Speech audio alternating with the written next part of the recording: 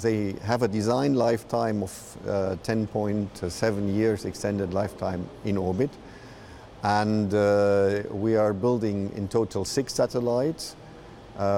So we are keeping 3 of the satellites on ground, and then after 10 years we are replacing them in order to give the users the same data for 20 years from the same type of satellite and type of instruments for 20 years.